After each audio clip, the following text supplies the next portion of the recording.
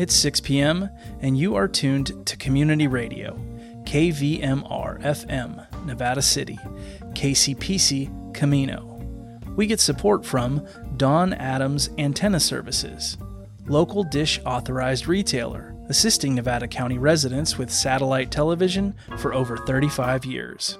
Jershke Drive, Grass Valley, 530-274-3709. DonAdamsGV.com. First, on the California Report, host Lily Jamali talks with journalist Lizzie Johnson about her new book, Paradise. In it, she chronicles 2018's Camp Fire and follows its aftermath through the eyes of survivors. After a brief look at regional news and weather, we check in with our water guy, Steve Baker. We close with a commentary by Mark Cunaberti.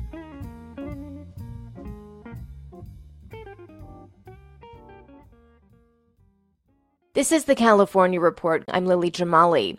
Red flag conditions are pushing the massive Dixie Fire towards two communities in the North State. In Lassen County, residents of the small town of Janesville have been ordered to evacuate as the fire advances towards the community west of Highway 395. Here's Mark Brunton, a battalion chief at CAL FIRE. Got some spots established in there. We've surged resources. We already had a plan in place and stood up for structured defense of Janesville. So that's already been in play for a number of days, pre-planned.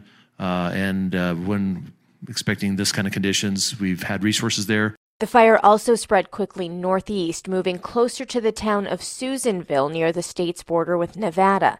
Police and fire officials there have advised residents to be alert and be ready to leave their homes immediately if the fire continues to advance in their direction. A red flag warning remains in effect until 10 o'clock tonight. Because of windy conditions, PG&E is warning that it might have to turn the power off to around 48,000 customers across Northern California starting tonight. That's in an effort to prevent its equipment from igniting a wildfire. Although investigations continue, the utility says a tree that fell into one of its power lines may have helped ignite the Dixie Fire. The fire has destroyed more than 600 homes so far. 28,000 people remain evacuated this morning. Now to my interview with the author of a new book on 2018's Camp Fire. The book is called Paradise, and it pieces together what happened in the fire and follows its devastating aftermath through the eyes of fire survivors. Following the fire, the book's author, reporter Lizzie Johnson, kept documenting the town and its people long after many news outlets had left. Lizzie joined me to talk about the book and some of the survivors she follows through their recoveries. Paradise, for me, like a lot of other people, I think was just utterly devastating in terms of seeing all that could be lost in a wildfire. And when I was reporting there after the fire, I was just struck by how warm and heartfelt the people were and what this town had been, and just the sense of it being gone in near totality. And so I felt really compelled to understand what had been there before the fire, why people had loved this place so much, and what had led to the big fire, right? I felt like that was the way of doing justice to these people, the people of Paradise, Magalia, Concow, and Butte County overall. Yeah, so long after so many other outlets had left, you were still there, and I think we all remember that very well. You know, when I was covering the immediate aftermath of the fire, a couple days after it had come through Paradise, I met this mother and daughter, this elderly mom who was in her 90s at that point, and she said, you know, there was this lady who had just given birth to a child at the hospital when the fire was, basically had torn through. And I remember just being very surprised by that and sort of moving on. I drive back to the Bay Area, and a couple days later, you had a story in the San Francisco Chronicle about the baby and its mom, whose name is Rochelle Sanders. Tell us about Rochelle.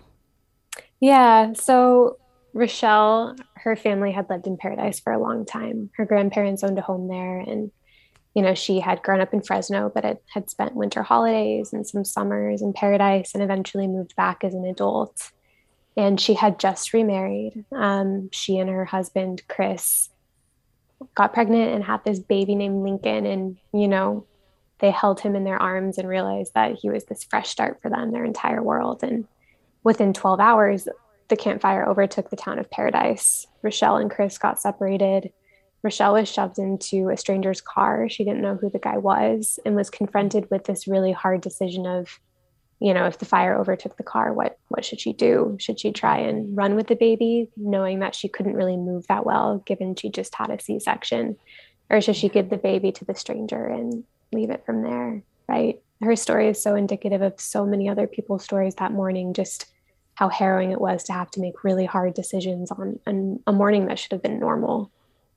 And you were with Rochelle when she first went back to her property. Several weeks had passed since her home had burned. What was that like? And talk about, how she was able to, or at least try to process what she was seeing. Mm-hmm. I mean, it was really hard. I think anytime you see someone coming back to their home or what should be their home for the first time, there's a lot of emotion there. And I'd been there for a lot of those moments before with other people, but with Rochelle, it really shook me up a lot more, I think, because the baby was there too, right? Mm-hmm. And just looking at her infant son and being like, oh, that was supposed to be his home. That was supposed to be his life. And seeing that their future was going to be so totally different than when they had planned. And Rochelle too, she's an incredibly strong, incredibly brave woman. And, just seeing her facade sort of break down when she saw her children's bikes crumpled in the garage. It's a very hard thing for someone to go through, to lose their home and their life. And where is Rochelle now? So Rochelle is living in Chico. Baby Lincoln is now almost 3 years old. Wow. Yeah, he's super cute, has this big thatch of blonde hair and blue eyes. And, she's still trying to hold it together. Her husband, Chris, unfortunately passed away from cancer not long after the fire. It was all very unexpected. So she's been dealing with a lot. And again, just as brave as ever. I truly don't know how she does it, but she's holding it together somehow. Yeah, well, we wish her the best, and we wish so many of the people that you've profiled in this book the very best. Lizzie Johnson is the author of the new book, Paradise. She is now a reporter with the Washington Post. Lizzie, congratulations on the book, and thank you so much for spending some time with us. Yeah, thanks for having me, Lily. Support for the California Report comes from Blue Shield of California, rebuilding the future of healthcare with every Californian in mind, from quality and equitable care to not-for-profit values. Learn more at news.blueshieldca.com. Eric and Wendy Schmidt, whose philanthropy harnesses the power of people and science to create innovative solutions for a healthy environment, just societies, and opportunities for human achievement. And Personal Capital, helping people take control of their finances with financial tools and objective advice from a fiduciary advisor. PersonalCapital.com. And that is the California Report for this Tuesday, August 17th. We're a production of KQED Public Radio. I'm Lily Jamali. In local news, Nevada County reported 15 new COVID-19 cases today. 544 cases remain active. 24 people are hospitalized. Although forecasted offshore dry winds are causing PG&E to implement a public safety power shutoff tonight, both Nevada and Placer counties will not be among the counties affected. That's according to PG&E's website. Some parts of Butte, Plumas, Sierra, and Yuba counties, however, will be affected. You can check to see if your home will be affected on their webpage, pgealerts.pge.com. In regional weather, for Grass Valley and Nevada City, tonight widespread haze before 11 p.m., then patchy smoke. Otherwise mostly clear with a low around 63. Tomorrow, expect widespread haze after 11 a.m. and then sunny with a high near 87. Tomorrow's air quality index, AQI, will be 161, unhealthy. In Truckee and Lake Tahoe, tonight widespread haze and smoke, otherwise mostly clear with a low around 42. Tomorrow will also be smoky and sunny with a high near 71. Tomorrow's AQI will be 121, unhealthy for sensitive groups. And for Sacramento and Woodland, tonight mostly clear with a low around 63. Expect widespread haze after 11 p.m. Tomorrow, sunny but hazy with a high near 93. The AQI for the valley tomorrow is expected to be 135, unhealthy for sensitive groups. A red flag warning remains in effect for our entire listening area until 8 p.m. tomorrow evening.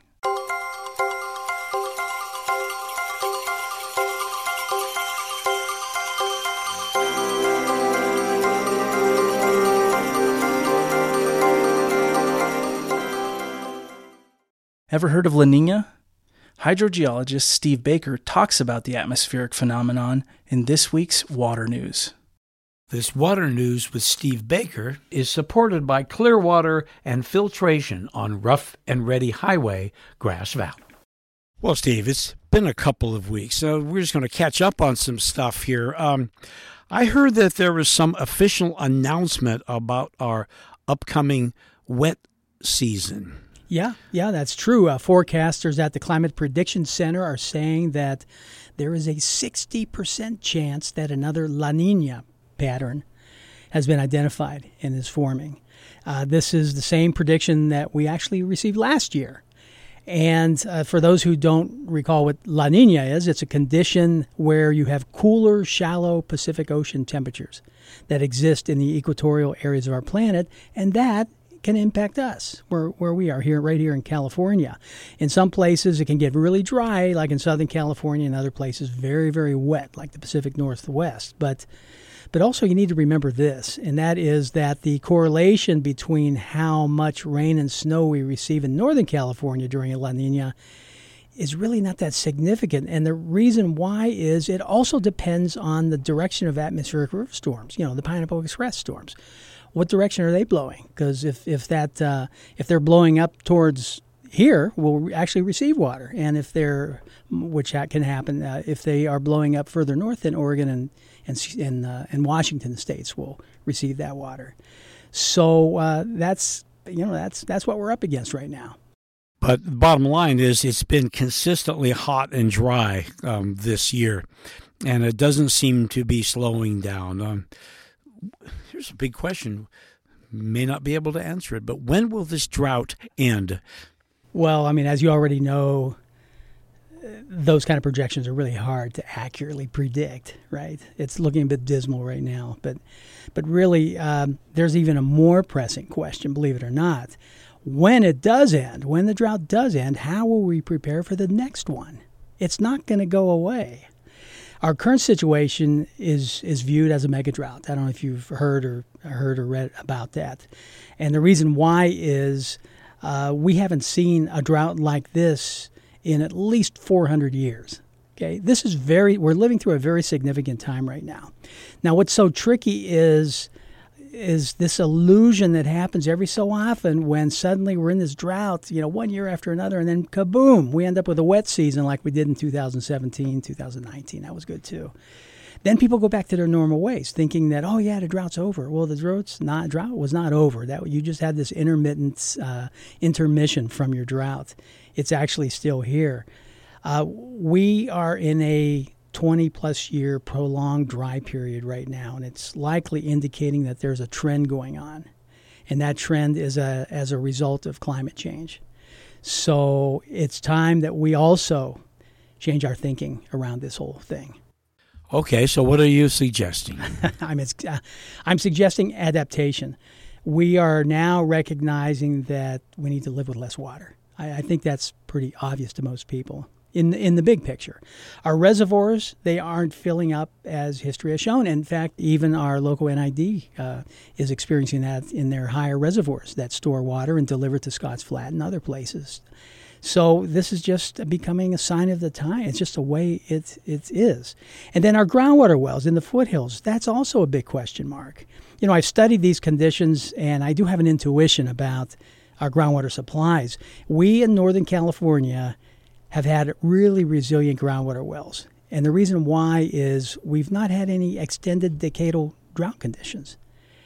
But then when you think about more people living in the foothill regions of the Sierras, And then you realize that, up until present, we haven't really been experiencing these extended droughts, more consistently. Well, that's changing.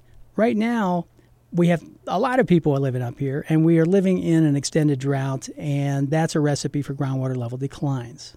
Okay, groundwater level declines, that means for each of us that your groundwater pumping rates are going to start going down.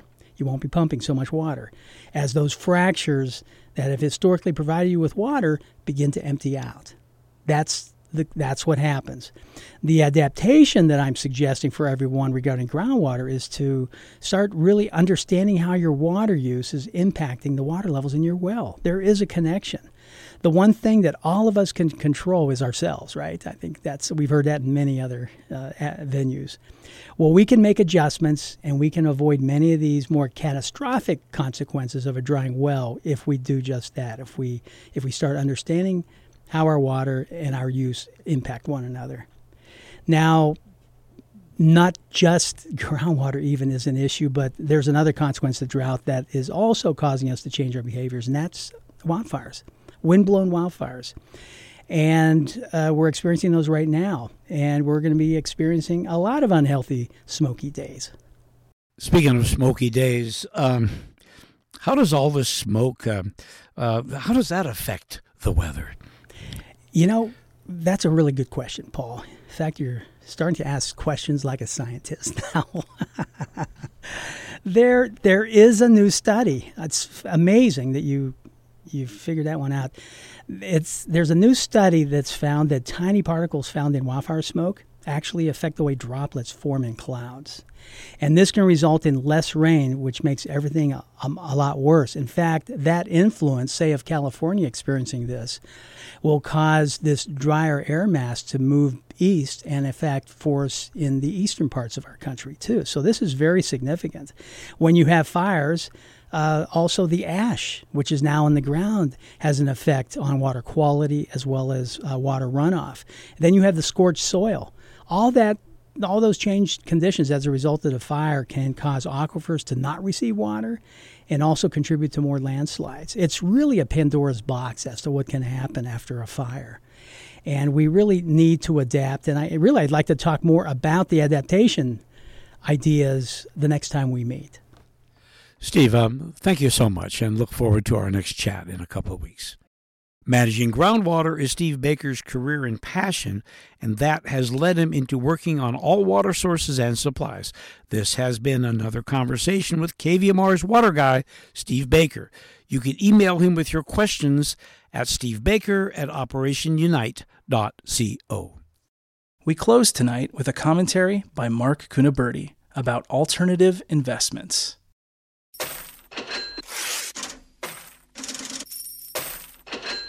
Welcome to another edition of Money Matters. My name's Mark Cunaberti. Alternative investments, or what are called privates, are investments which are usually not listed on the Wall Street Journal, the Investor Business Daily, or other public media outlets. It's the reason I call them privates. I have seen my share of private alternative investments, and although not all of them bad, most I wouldn't touch with somebody else's 10-foot pole, let alone my own. My opinion, of course. An alternative investment is one that an advisor, or perhaps a friend or acquaintance, may bring to an investor and ask for them to invest funds. Privates run the gamut from a second mortgage to a private bond or note, which are just IOUs, to investing in company portfolios with some promise of a return or gain. Most common types I see is where an investor either buys a second mortgage from a company, or buys a bond from a company, or buys into a portfolio of properties or power generating companies, among other types of investments. The key here is the offering is privately held and purchased, and its price is not listed anywhere on a public media platform like a newspaper or brokerage house stock screener. I have always, when asked, voiced my opposition to privates, as I have seen too many people burned on a variety of these offerings, to the point of thinking 9 out of 10 of these lose money. My opinion again, of course. Come to think of it, I can only recall one private where a local popular health food store floating its bonds, their IOUs, to raise money for their expansion. Their expansion went well. These bonds paid a nice interest and did pay off upon maturity. I am sure there are other alternatives or privates that have worked out well. That said, I have not seen many in my experience, however, that warranted the risk to investors. The alternatives I have seen have entailed buying into a number of power-generating plants or investing into a handful of oil exploration or oil-producing plays, perhaps buying into a number of apartment complexes or commercial real estate properties. Privates can also fund projects to build things such as resorts, condominium complexes, or other entities, or just center around buying a mortgage contract where the investor is essentially the bank to the borrower and secured by the deed of trust. The reason for buying alternatives are either an advisor or a friend recommended it, as I said previously, and or the advisor or investor was promised above average returns over market rates. The contracts can vary, and the small writing and disclaimers are usually many. For instance, the investor might be promised a healthy interest rate for buying a bond. He might be promised a lucrative monthly or quarterly dividend, ownership into a company developing a new technology or idea, or get a piece of the generated profits. You get the idea. Whatever the underlying proposal, an above-average return on investment is always offered, which might be more than the investor could get in the regular market or in a bank. The contracts usually suggest an out date or a date to maturity where you can get your money back and a suggested rate of return. But the disclaimers in the fine print may give all sorts of outs to the offering entity. The contracts that I have seen certainly have addressed the owner's interest over the investors, at least in my experience and again in my opinion. What can go wrong is obviously the issue here, and some of the problems I have seen are plummeting prices in energy alternatives, a real estate crash in property portfolios, defaults on mortgage or private bonds, or overall stock market crashes or interest rate spikes, stressing out the issuing company's balance sheets. The ramifications to the investor then fall under all those disclaimers and fine print he may not have bothered to read thoroughly. Dividends or payments might stop or decrease. Out dates, or what is called a liquidity date, may be postponed, all legally to the company, of course, due to the fine print. One might not be able to sell their shares or be limited to what shares he can sell upon maturity. Bonds or mortgages can obviously default, either partially or completely. You name it, I've seen it. The question I always ask is, if the market rates are, say, 2% in the economy, to borrow money from a traditional bank or lending institution, why is the borrower paying you 7%? Usually, or any entity or person paying above market rate are doing so because they can't get money in the regular market. In other words, the risk involved from the borrower is higher than normal, and therefore the investor is taking the brunt of the increased risk. In conclusion, with few exceptions, I am of the opinion that most alternatives or privates are not a good idea. That's it for today's Money Matters. Today's newscasts are my opinions only and should not reflect those of the station, its staff, management, or underwriters, and should not be construed as investment advice or solicitation to buy or sell any security. I hold California insurance license OL3429 and am a Medicare-approved agent in the state of California. Our website is moneymanagementradio.com, where everything is free. Our way of saying thank you for listening to your community radio station. My name is Mark Cunaberti. Don't take a slice of my pie.